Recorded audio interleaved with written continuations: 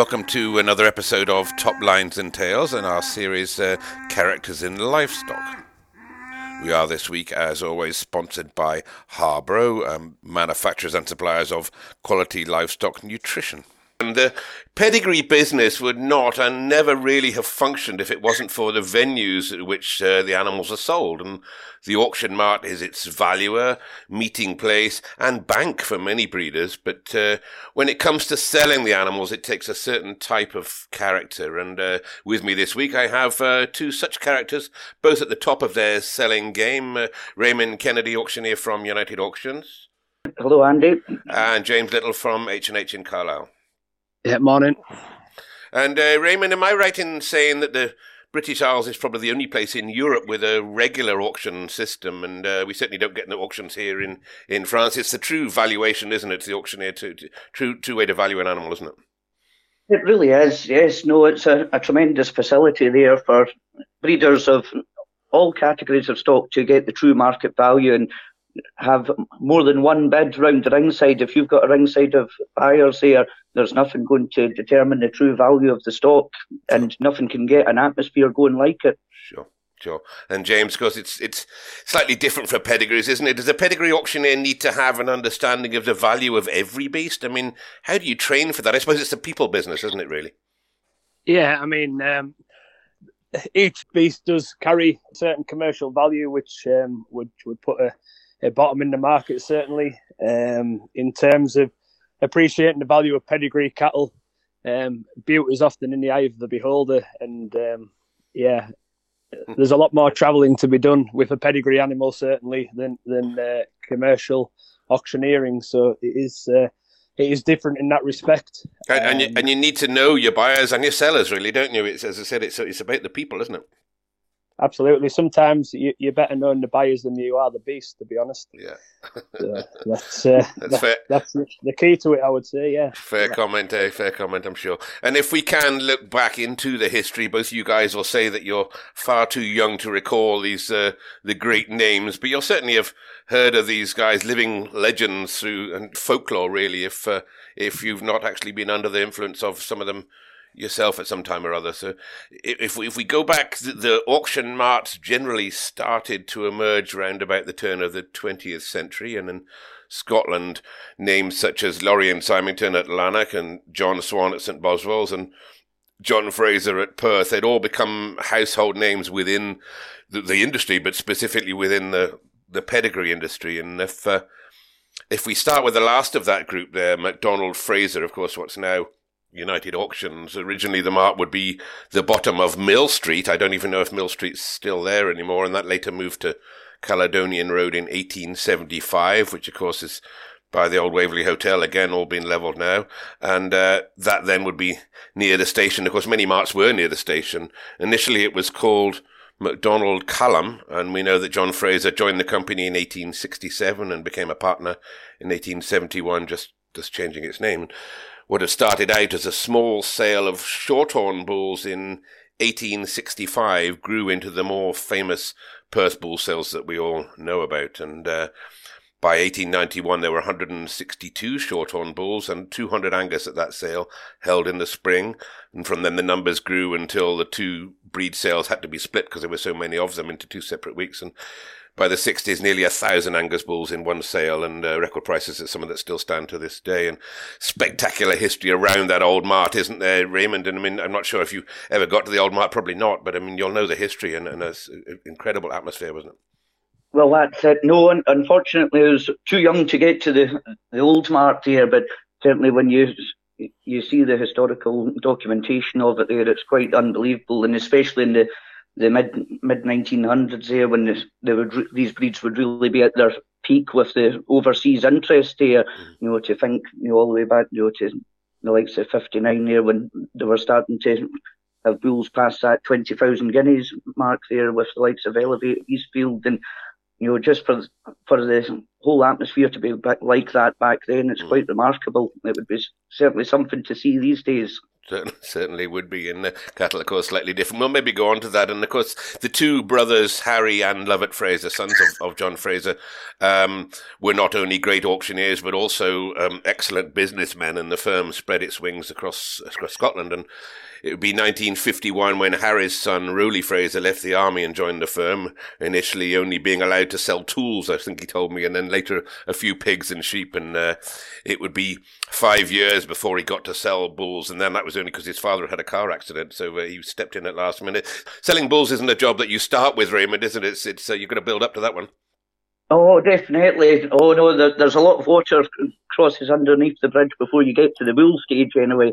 You know, like myself remember the first day selling yet, and it was selling plants and shrubs at the flower sale there. There's certainly a lot's changed from then, and then managing to move on to the cast cows before moving on to store sheep and breeding cattle, and then eventually getting on to pedigree stock.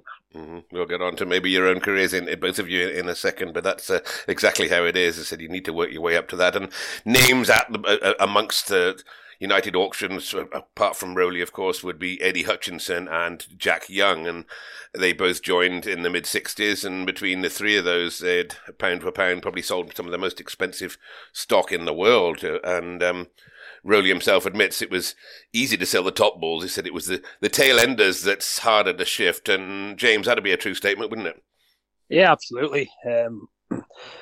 As I touched on earlier, I think everything finds its value, but certainly it's a lot easier to find a value when you have a couple of willing bidders. The tail end bulls especially, it must have been the same back then, but now there's a more steady demand for them. Mm-hmm.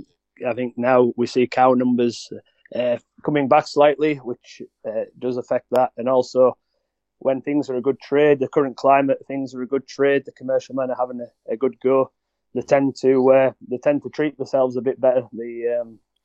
They'll certainly try and buy a better animal when they've got a bit of money in their pocket. So yeah, that I think that's been true through the ages, Andy. To be honest. Yeah. I know. Going back to the bull sales, there was a local to me, Ray Godwin, that we've mentioned before on this podcast, I think, who used to go up there and he'd buy a whole load of bulls from the bottom end. Or if he hadn't got them sold, I think Rowley would pick up the phone and say, "Right, I've got a dozen bulls, left over at the end of the sale," and Ray would say, "Just stick them on a float and send them down." So handy people like that probably do make a difference at the bottom end. Yeah, they certainly do. We could do with one or two of them now, I would think, yeah. That's it.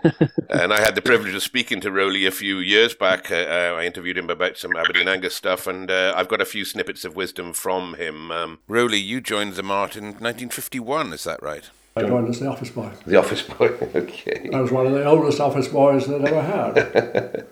And 58 was Elevator Eastfield. Mm-hmm. That was the first bull that made over 20,000 guineas. And that probably gave me more satisfaction than anything I've ever sold since, because it was, it's the first time. Mm-hmm. And I can remember selling it well.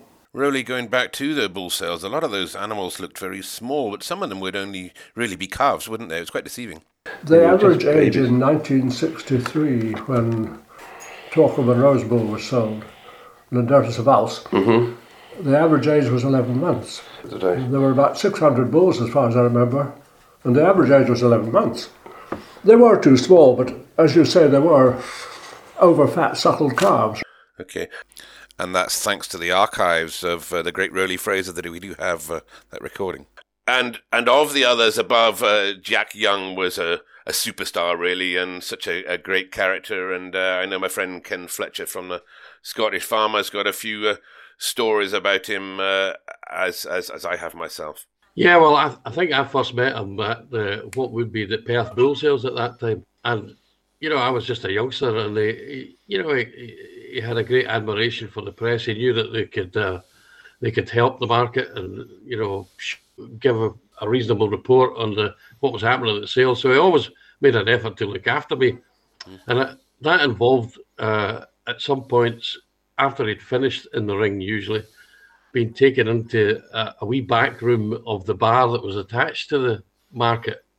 He had a hatch through into the main bar, and it was usually filled by some of the stalwarts of the day, and Jack would always order 2 large gins, half and half, and plenty of gin. That was his kind of standard drink. And And then I suppose the other time I met him, I travelled down with him to go to the Royal Welsh show. And, he was absolutely fantastic company all the way down there. During the show, he knew everybody. For a young guy like me, it was a brilliant introduction. You got to meet people that you would normally wouldn't, get close to. So it was a fantastic kind of mentor to young people like myself and a lot of young stock. Quite a rare thing as an auctioneer. He knew what a beast looked like, a good one. And he was known, of course, as Jack in the Box for the way he jumped about when he was in the rostrum, and certainly well named for his antics up there. Well, he was certainly very lively in the ring, and I think that was one of the kind of things that people liked about him. He was always good to watch. So, when it's one of the arts of being a great auctioneer is to hold everybody's attention, and Jack certainly did that. Yeah. He was as much theatrical as it was. I think Jack was one of those exponents of a bull's pizzle as a gavel. That was a kind of old school thing where they took a bull's pizzle, as we would know it, and they had it cured, and it turned into a very, very long-lived gavel for them, for all the sales they had. I don't know whether it was part of the kind of almost that kind of Masonic thing amongst some of the older guys, but it certainly was a feature for some auctioneers. Mentioned about Jack somehow managing to organise a group of sheep breeders all to go down to France and buy some Blue Domain sheep on a small farm in the middle of nowhere. Did you make that trip, Fletch? I didn't make that trip, but I heard plenty of it.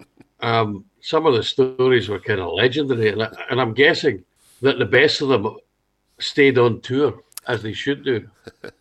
But I think there was some really, I'm not going to say dubious characters, but I'm going to say lively characters who were on that trip. And they certainly talked very highly of Jack because he could organise literally the old piss up in the brewery better than anybody else. Yeah.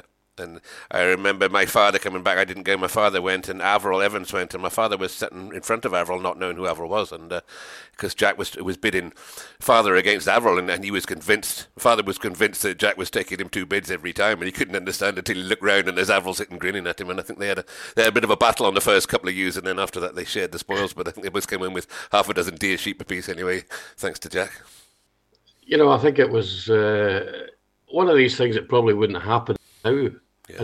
I don't think some of the current auctioneering brigade would, consider such a thing as to take a boatload of farmers over to France and then organise a sale. It just was it's still a bit surreal thinking about it even now. Sums him up, doesn't it? Sums up the man. He didn't mind taking a chance on it, and then, of course, still sticking with UA, along came David Leggett as an office boy in 1975, and I think old Harry was still chairman at that time at the age of 87, and David told me himself he was considering a career as a vet, but decided to stay on and would learn his trade from the likes of Ian Thompson as well, of course, as Rowley and Jack, and it was 1984 before he sold a bull in Perth, but does recall selling pedigree pigs at the King's Hall in Belfast as being his first introduction to the job, and I'd imagine a bit of Cyril Miller involved in that. There'd be some jiggery-pokery about that little trade that would teach him to. And Raymond, I suppose you should pick up on this one, really. David would be at the helm maybe when you joined UA. Tell us a bit more about that man, please. Yes, no, David was at the helm there, and it's a tremendous opportunity to have David as a mentor there. A gentleman with such a knowledge of livestock and pedigrees, and as well as a genuine passion for the industry as a whole and for the breeding and pedigrees behind the stock. But one thing that really set him apart from everyone was his knowledge of the people as well, not only the breeders, the stocksmen, everyone behind it there, and just that genuine enthusiasm for the whole industry. It was quite refreshing and brilliant to be mentored by such a man. Certainly the industry was lucky that he never went down the career path of becoming a vet anyway. Indeed, and as you said, a man that have time for everybody and always should have a stop and speak, as we said earlier on, that it is a people game that you're in. And we've been talking about David Leggett, Fletch, but you'd know him fairly well. I think you guys all went fishing together, didn't you? Yes, we've been fishing on several occasions. he's certainly a much more gentleman fisher than we are, or my team are. But he always brought a bit of bonhomie to the riverside when we fished on the Tay. And I can tell you a funny wee story about going up to Noidart to a show up in Arisaig, and we were persuaded to go to Noidart to spend the night, which necessitated a boat journey from Mallaig. And when we got on the boatman told us that a guy called David Leggett was staying in one of the lodges, and did we know him? And we said, did we know him? So we went round to where he was staying, and there was nobody there. They were away doing some of their hill walk and stuff. And then about half an hour later, after we'd cracked open his 2-litre bottle of gin, they came round the corner and thought their house had been burgled because all the windows were open and there was singing and dancing coming from it. And David's wife took one look in and said, "Oh, it's only you, Fletch." So that was a bit of a funny moment. But what I can say is that, Jack would be a bit of a mentor to David Leggett. But in my opinion, David would be a real classy auctioneer who managed to have that touch of being able to, treat commoners and kings exactly the same way. And he had that. It's a great talent for an auctioneer to have, and he had it in spades. I would rate him as being the prince of auctioneers when he was in his heyday. There we go. Well, that's some recommendation. Certainly, as a man that a lot of people looked up to. So, cheers, Fletch, for those wise words on that one. But there has been quite a number of other auctioneers there, of course, at UA, including yourself, Raymond, and there still is, of course. Well, certainly one I would mention, David Brown, that's been really brought up all his days through the old Perth market right through. He's been a tremendous advocate there in the pedigree side, selling at the bull sales for us. All his days there. Yep. And, David's been, been a tremendous man to learn from, as well as having learned from David Leggett there. And if we move away from UA across Lanarkshire to Lorry and Symington, started in 1862, so similar time with Mr. Lorry making it into a weekly market a few years later. And again, near the railway station, the mart would become synonymous with the sale of Clydesdale horses, of course, in that area that would have got it going. And the mart would have had a strong association with the Elliott family, but it would be Ian Clark who would be responsible for selling the Blackies back the way. And I think for 4 decades until he retired, Ian Clark in 1975 would be Mr. Blackie. And then the Texels would come in, of course, around about that time. And with such a fantastic atmosphere in the Old Mart, again, you guys may have been in the Old Mart in Lanark, and it would move to Muirglen in 2005. And of course, along with its weekly sales, it still holds the main sale for Texels and Blackies. And these days, Brian Ross would be the main man, and what a great auctioneer he is. So you guys had dealings with Brian? Yes, certainly know Brian more so through the Blackie world there and from out and about at shows, but what a tremendous auctioneer and a great knowledge, especially of the Texels, where he's got a great passion for them there, where he was secretary for a number of years, and say for the Scottish Club, but a great knowledge of the Blackie and Texel world. Mm-hmm. Certainly, I'd read Texels for a while, and certainly in the Texel world, again, knew everybody, every sheep, and every breeding in every sheep, and you very often wouldn't need the catalogue to tell you what the sheep were. And that's again what we're getting back earlier on to saying, isn't about knowing your trade and knowing your beasts, isn't it, James? And of course, you get Texel sales down there. We'll come on to you in a second. You get Texel sales down there, which would be rival to Lanark, but Lanark would still draw the best of them. Yes, I think Lanark's is synonymous with the pedigree breed, isn't it? The pedigree Texel breed. I think the breeders' lambs do tend to come out of there, and I think that's a testament to Brian's ability. And he's fabulous to watch in the box, isn't he? He's animated and really sells with a lot of passion, and I think that carries you a long way. So I watch him on TV these days, based in France in the summer. So I normally have the TV running and listening to him there while I'm getting about in the garden there. And yes, it is. It's a pleasure to listen to him. You're dead right. Yeah. And I mentioned John Swan. I think John Swan might predate the Fraser's Mark by a little bit, and I recently read a short book on their history by Andrew Humphreys. Thank you, Andrew. And in it states about the Falkirk Tryst, which is a type of country fair, and in 1864, John and his sons James and Tom were already in action, so a little bit earlier, as I said, than the others. And this is the quote from a man calling himself the Druid, who used to travel these fairs and then write about them. Some sort of not quite sure what a character he was, but he said, "The swans, father and sons, are flitting about, not in white swan's down, but in white linen coats with notebook in hand. One son makes a sheep, and the other cattle their speciality. And they had nigh on 10,000 sheep on sale yesterday, and many thousands of pounds worth of cattle will have passed through their books before sundown." Doesn't that conjure up a fantastic image of the old fairs going back the way? And these, of course, that'd be in the times of the drovers, I suppose, when thousands of head of stock would be heading south down to feed the populated cities of London and Birmingham and down the way before the railways came and changed everything. But the drovers going back the way, and you guys will have seen photographs of them, must have been an incredible day when these drovers would just travel the lands and then pull together their few thousand animals and then drive them on down the road and then park up and trust somebody like John Swan to sell them. It would certainly be some sight there, in the numbers involved. It was said that they would trade something close on 100,000 sheep at John Swan's in a year, which is still up there with numbers of today, I'm sure. And of course, the railways came and changed things, and the Swans settled into Newton St Boswell's down there in the Borders, I think back in 1871, still making it one of the oldest markets in the country. And it was said that Tom sold cattle from the middle of the ring rather than the rostrum. And that'd be interesting, James, wouldn't it? Yeah, absolutely. Yeah, it's a concept I've never really thought, to be honest. Yeah, yeah. They must have been somewhat quieter than some of the continental breeds of today. Certainly. You said that, not me.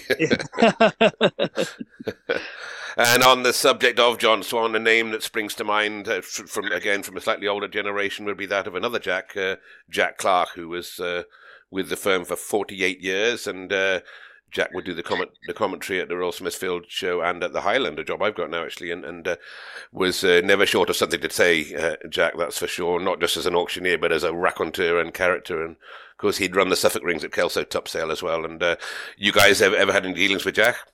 Yeah, came across Jack at a few of the auctioneering institute meetings and things, and yeah, our annual congress, and yeah, as you quite rightly say, is a fantastic character. Never short of anything to say, and yeah, as the night moved on, I think great fun to be around. Yes, certainly would when the drink flowed. You're right. And as an aside, of course, H&H then bought John Swan. I think was that 2016, James, somewhere in there. Yeah, somewhere around there. Yeah. And we'll go on to. Of course, mention a few other marts in Scotland, which we should do hundreds of them throughout Scotland alone at one time. And more recently, there's A&M in Aberdeen, of course, and the Orkney marts, and James Craig and the Wallets down in the southwest, and UA's mart at Oban. Donald Morrison would be a name attached to that latter, and he was a great seller and a kenner of pedigree Highlanders, wasn't he? He knew the breed pretty well, Raymond. Oh, he was indeed. Donald had having a strong connection with the West Coast, being from Eust originally himself.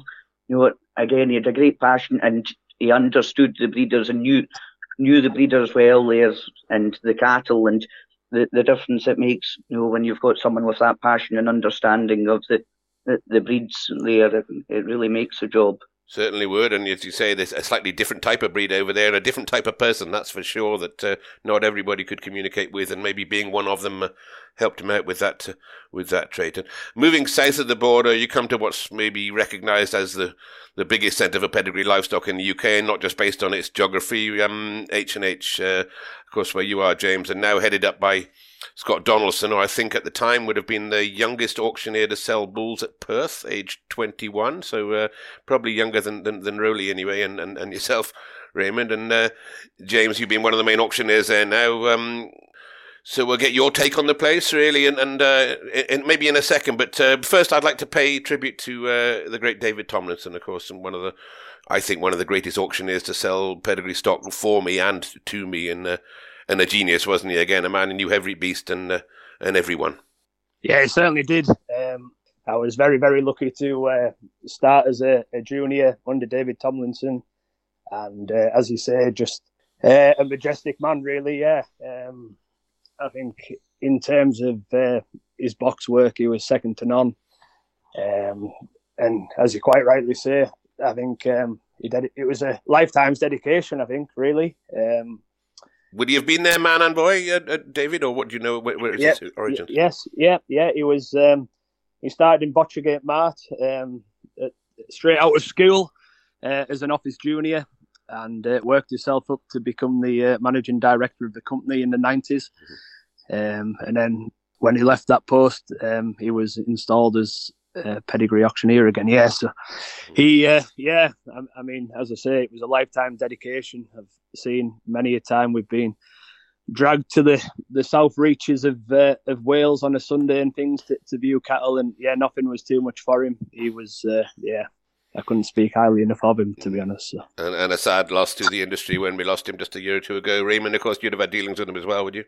Yes, absolute tremendous man, seeing the box, and what a humble gentleman as well. Just always time for everyone, and great to catch up and see him there when you were down at sales. He was a true master to watch. And the mart, going back to, was originally in the town. My father would go up and buy a lot of cattle in Carlisle. He remembers it being on 2 levels, and that's before my day and yours, obviously, and until it moved to Rosehill in the mid-70s. And of course, the beginnings, the humble beginnings, I suppose, or the busy beginnings of H&H would be a man called Jim Hislop. Would you remember back to him or his stories of him, James? Yes, he actually moved from H&H in his later days to the local market close to me at Wigton, and an absolute phenomenal auctioneer, and somebody that was held in such high regard in not only the local area but nationally. Yeah. I think we've spoke about Jack and David Tomlinson, and Jimmy was another one that absolutely legendary. So you're dead right. He was, and yes, a man I remember. And of course, he said the main man at H&H for a decade or more.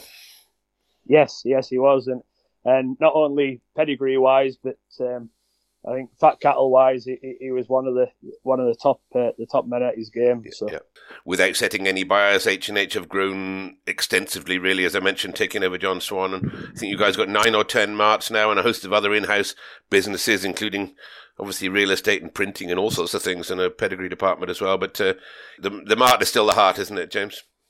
Absolutely, yeah. I think everything's grown out of the foundation of the market. Obviously, yeah. The companies that are now associated with H&H Group, as you quite rightly said, the printers, the real estate guys, the insurance guys, it's all been based and built off the back of a very strong livestock market. And a list of auctioneers who've built up that reputation before you obviously included David Dickinson, and I remember David again being a great advocate, and remember him and I getting very drunk on a trip to the Paris show once, and enjoyed a dram and a crack, and then David and of course Heather Pritchard over the years at the Heather on the pedigree side, as well as Scotty that's in there now, and I'll let you guys share a couple of stories about Scotty without getting yourselves fired. Yeah, Scott. I mean Scott has been with the company over 10 years now. I don't. He's a well. I should probably say this is a great boss to work for. He's very easygoing and is like in the past his predecessors. He's a great advocate of youth, and I think Harrison and Hetherington has been built on that principle, and also UA too. It's great to see such massive companies with we've mentioned superstar auctioneers, but I think the underlying thing about those guys was they were given a chance, and they've been brought up on giving others a chance, and that's put myself and Raymond in very good stead. So yeah, definitely. Soon be your turn. You guys turn to hand over the baton, or certainly start bringing the youngsters in there. But we'll go into your careers in a second or two. You're not as old as me, I know that. And if we just move, I just want to mention Kelso. I suppose, Kelso ram sales and indeed the Bilth ram sales, and that must be an auctioneer's nightmare selling there. I guess up to 24 rings all going at once, and just about every pedigree auctioneer in the country all at work, all back to back, and buyers flitting between one ring to another, and you never know where you got a buyer there or he's run off somewhere else. And fantastic atmosphere, isn't it? And I guess both of you guys sell at both those sales. Yes, I've actually only ever been down to Kelso once. There I had the opportunity to sell, but it always clashes here. We've got our largest sale of blackface Weather lambs the following day in Dalmally, so I'm usually sent away to look after the things for that there. And so I've only had the opportunity to be down there once, but it was certainly an experience I'll never forget there. It's a noisy experience, isn't it, James? It is, certainly, yes, yeah. I'm afraid I'm with Raymond here. I haven't actually auctioneered at Kelso. I remember in my younger days, I was sent as a clerk up there, and it was something it has to be seen to be believed, hasn't it? Really, yeah. It is one of those great events that stood the test of time, and something that we certainly wouldn't want to lose in the future. Yeah, long may Kelso ram sales and the likes continue, I would say. Yeah. Yeah, brilliant. And yeah, it is, as I said, some fantastic atmosphere. And on the subject of Kelso, as we're moving over the border into Northumberland, I want to mention Michael Walton, and Michael Warwickson mentioned as a great stalwart of the Suffolk and Blue Leicesters, and of course been selling at Kelso all these years, and his son Andrew now running the business, and now his grandson Jack, another youngster coming into the trade, taking a role at Hexham and Northern Marts and joining Drew Patrick and Rob Addison down. I think Rob's one of your ex-H&H guys, isn't he, James? Yeah, another one of my many bosses, Andy. Yeah. And Robert, back when I first started, he was one of the senior auctioneers, he left the business and Scott joined the business, so I was fortunate and lucky enough to work with both of them. Okay.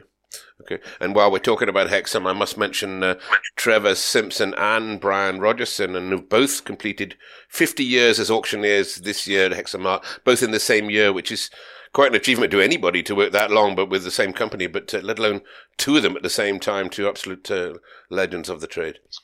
And south of there, Reston would have been a strong market in its day, and under Sandy Veach and then his brother Archie, and his son Hugh, who I worked with, was involved with at Smithfield, and that was a massive suckled calf market over there back in the day, as would Carlisle have been as well. But I think my father took me up there when I was very young, and Robinson's at the Snape House would pretty much fill that mart with Charolais cross calves, probably back in the 70s, I suppose, 500 or 600 of their own, and over 1,000 suckle calves at the time. And those suckle calf markets maybe aren't quite so prominent these days, but they again would be in a fantastic institution, wouldn't they, at a certain time of the year? Yes, no, there's certainly something to be there. It's a thing we still get a lot of, even in the West here, the suckle calves sales there in the back end. It's an exciting time. It's a noisy time too, isn't it? Oh, it is that there, definitely. I remember the father would bring 40 or 50 of them back down home, and they'd be in the fold yard nearest the house there, and a bloody noise for about 2 days. You had to move out because you couldn't hear a thing. They'd keep on.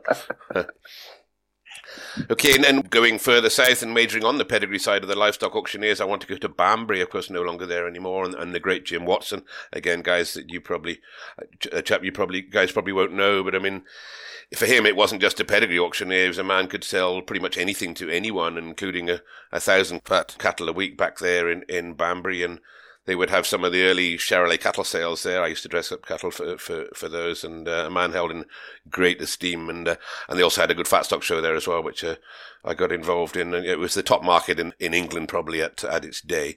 And he, of course, went on to be mentor for Paul Gentry, who more recently went on to run livestock markets at Newark and Darlington for a while, and other roles within the business.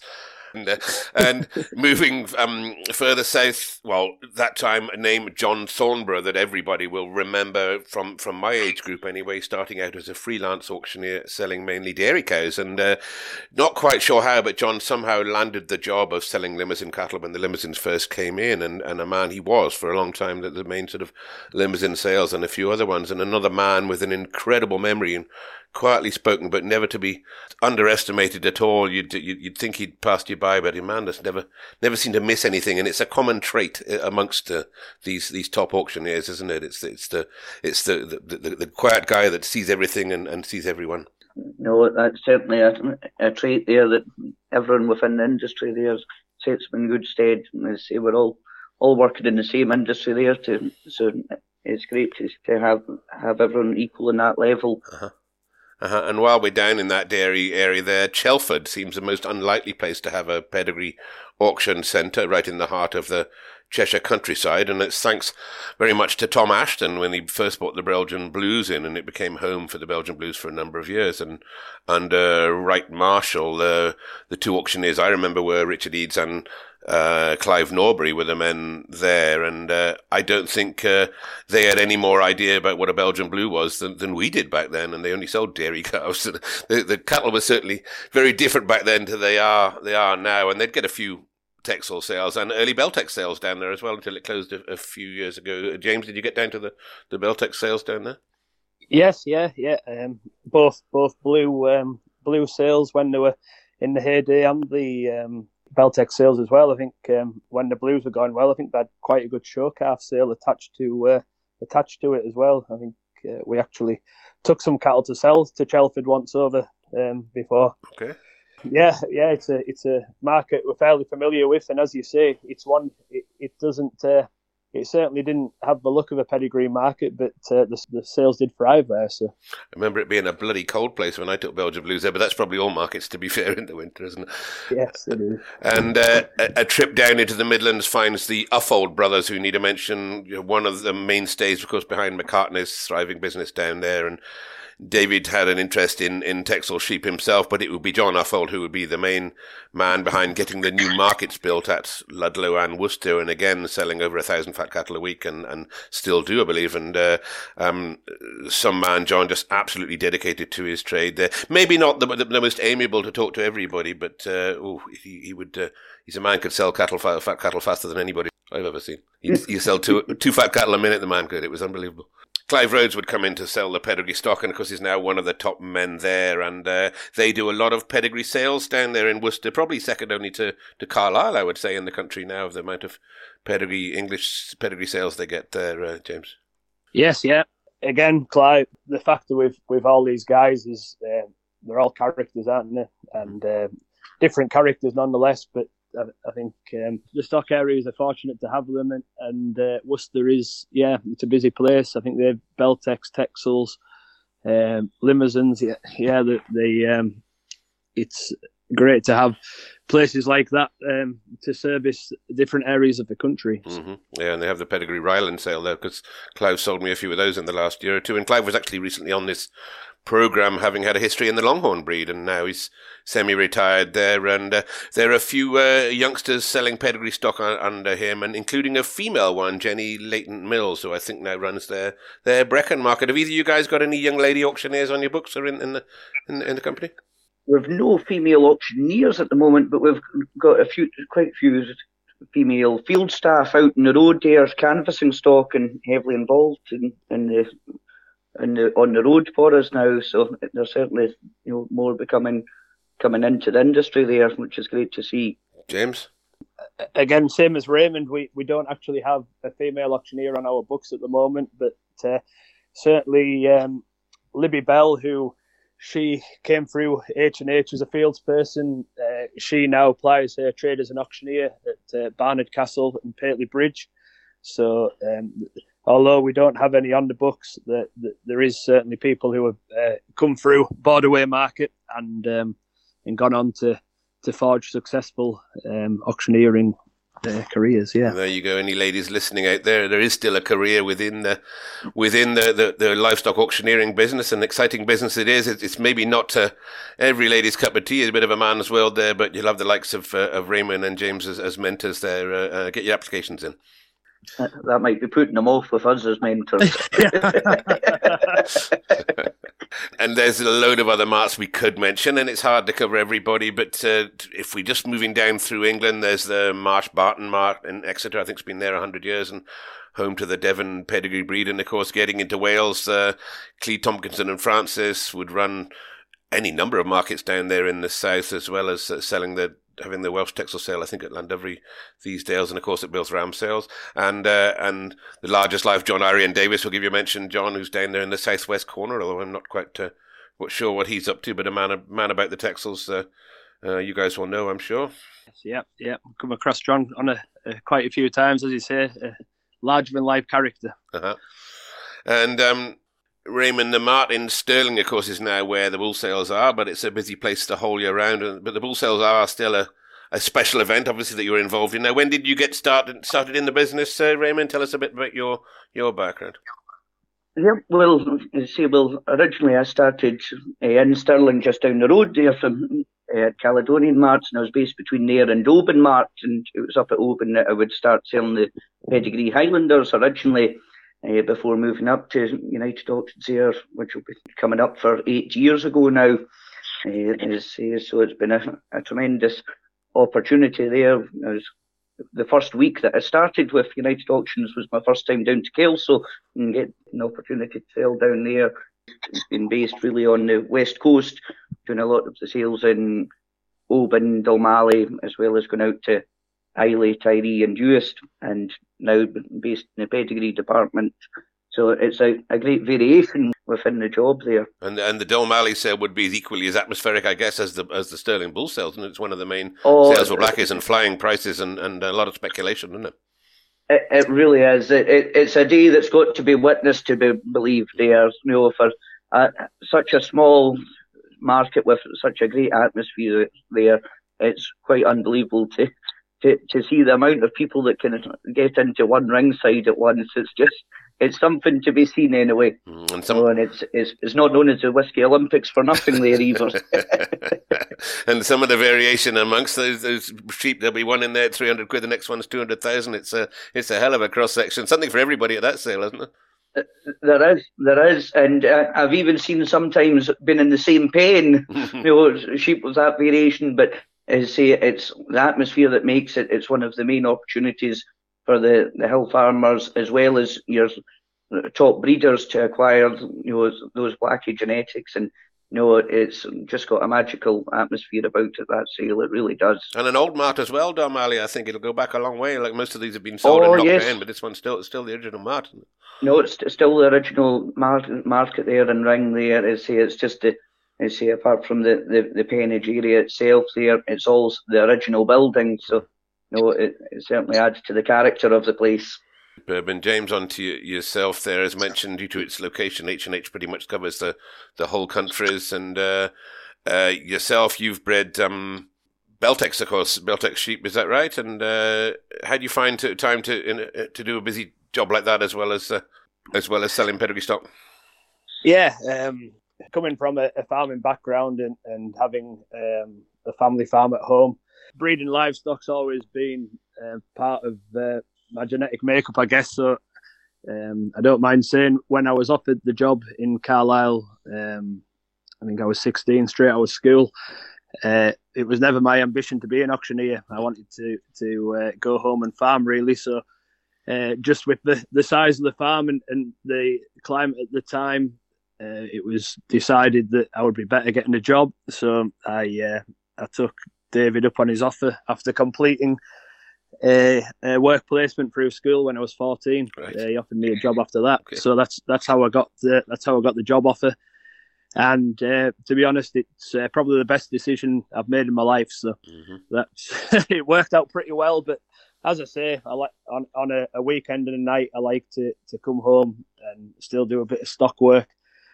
And what numbers of Beltex? What numbers of Beltex sheep do you run? Yeah, we'll have 50 pedigree ewes. We do a bit of ET work. We'll have a couple of hundred, 200, 250 commercial ewes, and then 30 or 40 cows at home. So I'm lucky. Dad's still very active on the farm, and a lot of the work when I'm not here, he does it. So that's we're lucky that way. And would you be primarily more known as for an auctioneer in the pedigree world in the sheep side of it, in the Beltex and the Texels there, or would you consider yourself across the board? Yeah, I mean, I think working with David Tomlinson, obviously the Limousin breed's massive in Carlisle. I started, I think we've mentioned him earlier, David Dickinson. He gave me the chance to sell Beltex and Texels in the early days. And yeah, I'll be probably around about 20, I think I was, when I first started selling the Belgian blues, or the British blues as they're known now. And that was really my first excursion into pedigree selling of cattle. And now, yeah, we the Limousin breed is something that we've had at home for a number of years, something I have a deep lying passion for.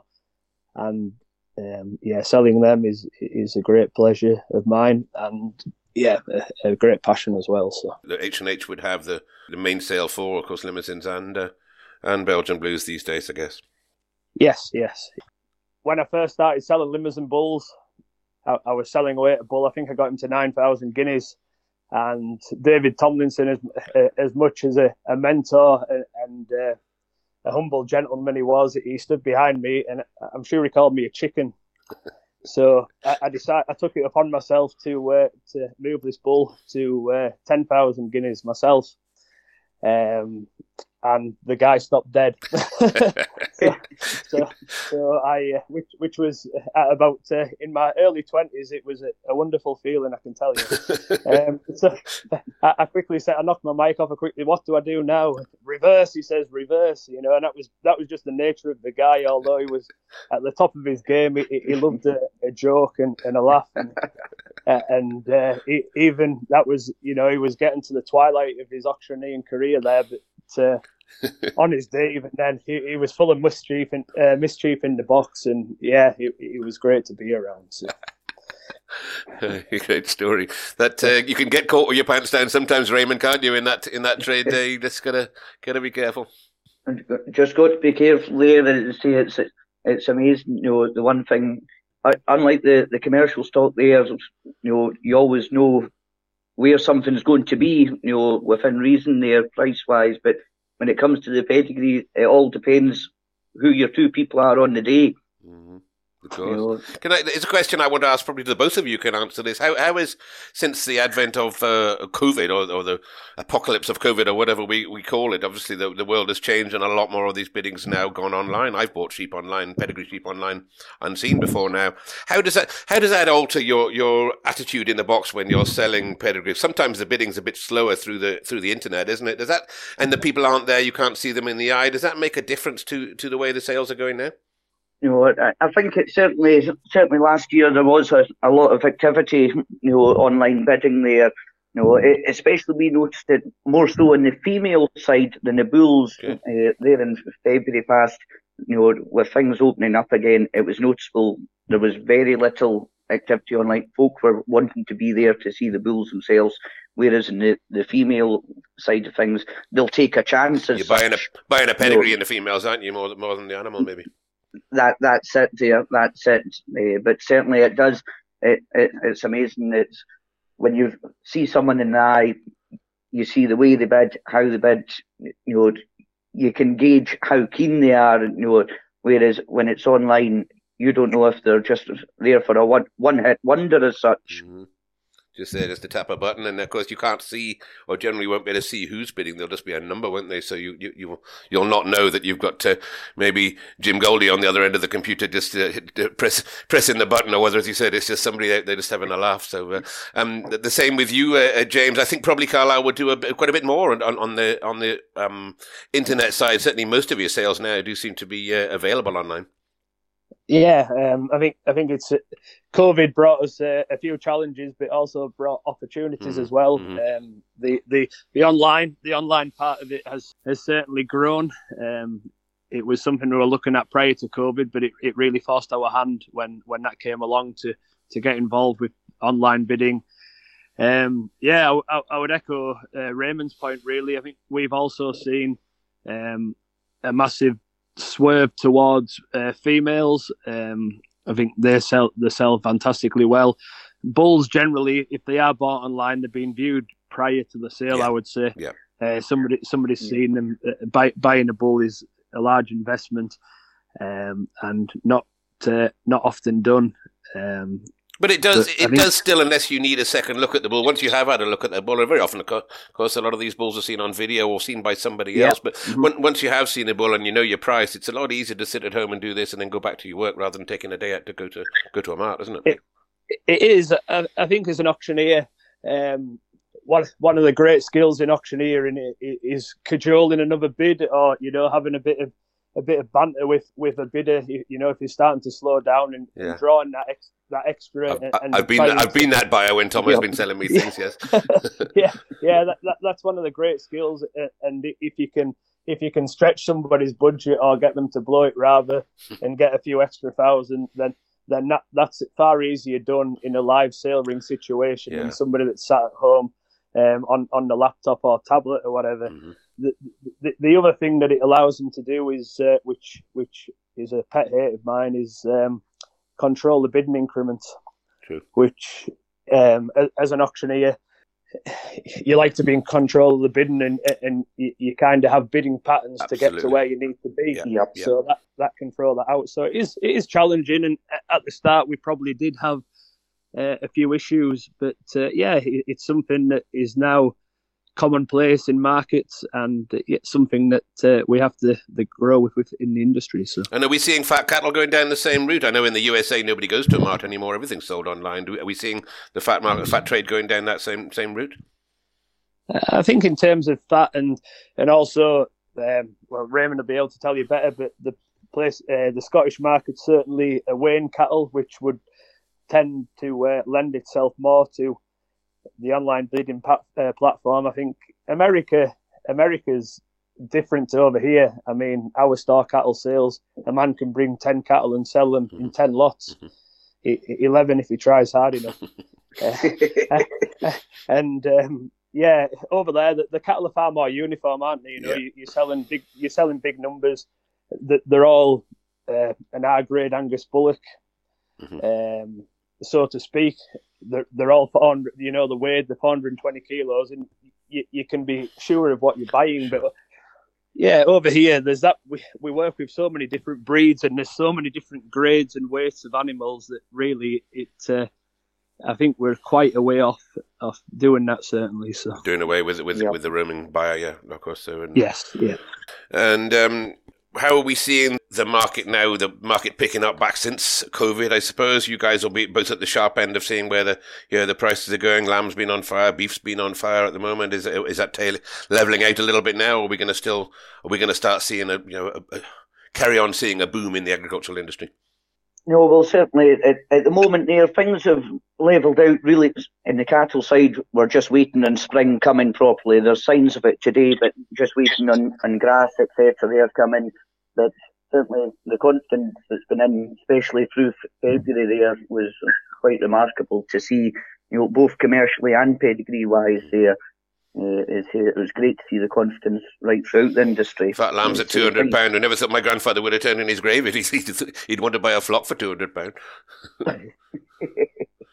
No, the hog market, it's levelled off, eased off now, but when you see the cull values, it's quite remarkable. It's been unbelievable to see when you see cull yows up over the length of £200, £250 here yesterday. It's one day we would have been seeing that in the pedigree ring. Never mind in the some of them aren't worth that pedigree, I don't think. No, it's strange times and change times, isn't it? Well, I appreciate you two chaps taking the time out of your busy days to chat to us. I hope we've done homage to a little bit of the older auctioneers and at the same time got a bit of an understanding on how the auction business works here in the UK, to our American listeners, and how you guys, both of them, at the heart of that very section. Raymond, thanks very much for your time. No, thank you very much for having me on. It's been thoroughly enjoyable. And James, likewise, you're a busy man there, better get back to lambing a few Beltecs. Yes, yeah, that's one of the more challenging jobs, yeah. No, thanks for having me, Andy. Okay. Enjoyed it greatly, thank you. Great to speak to you, fellas. Thanks a lot. See ya. Okay, thank you. Okay.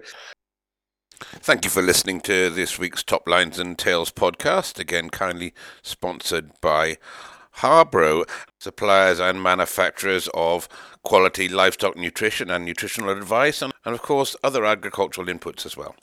And during these uncertain times of spiraling input costs and volatile markets, why not have a word with Harborough and discuss your feeding plans either directly with them or with your local representative, who of course can be found on harborough.co.uk's webpage or on social media such as Facebook and others.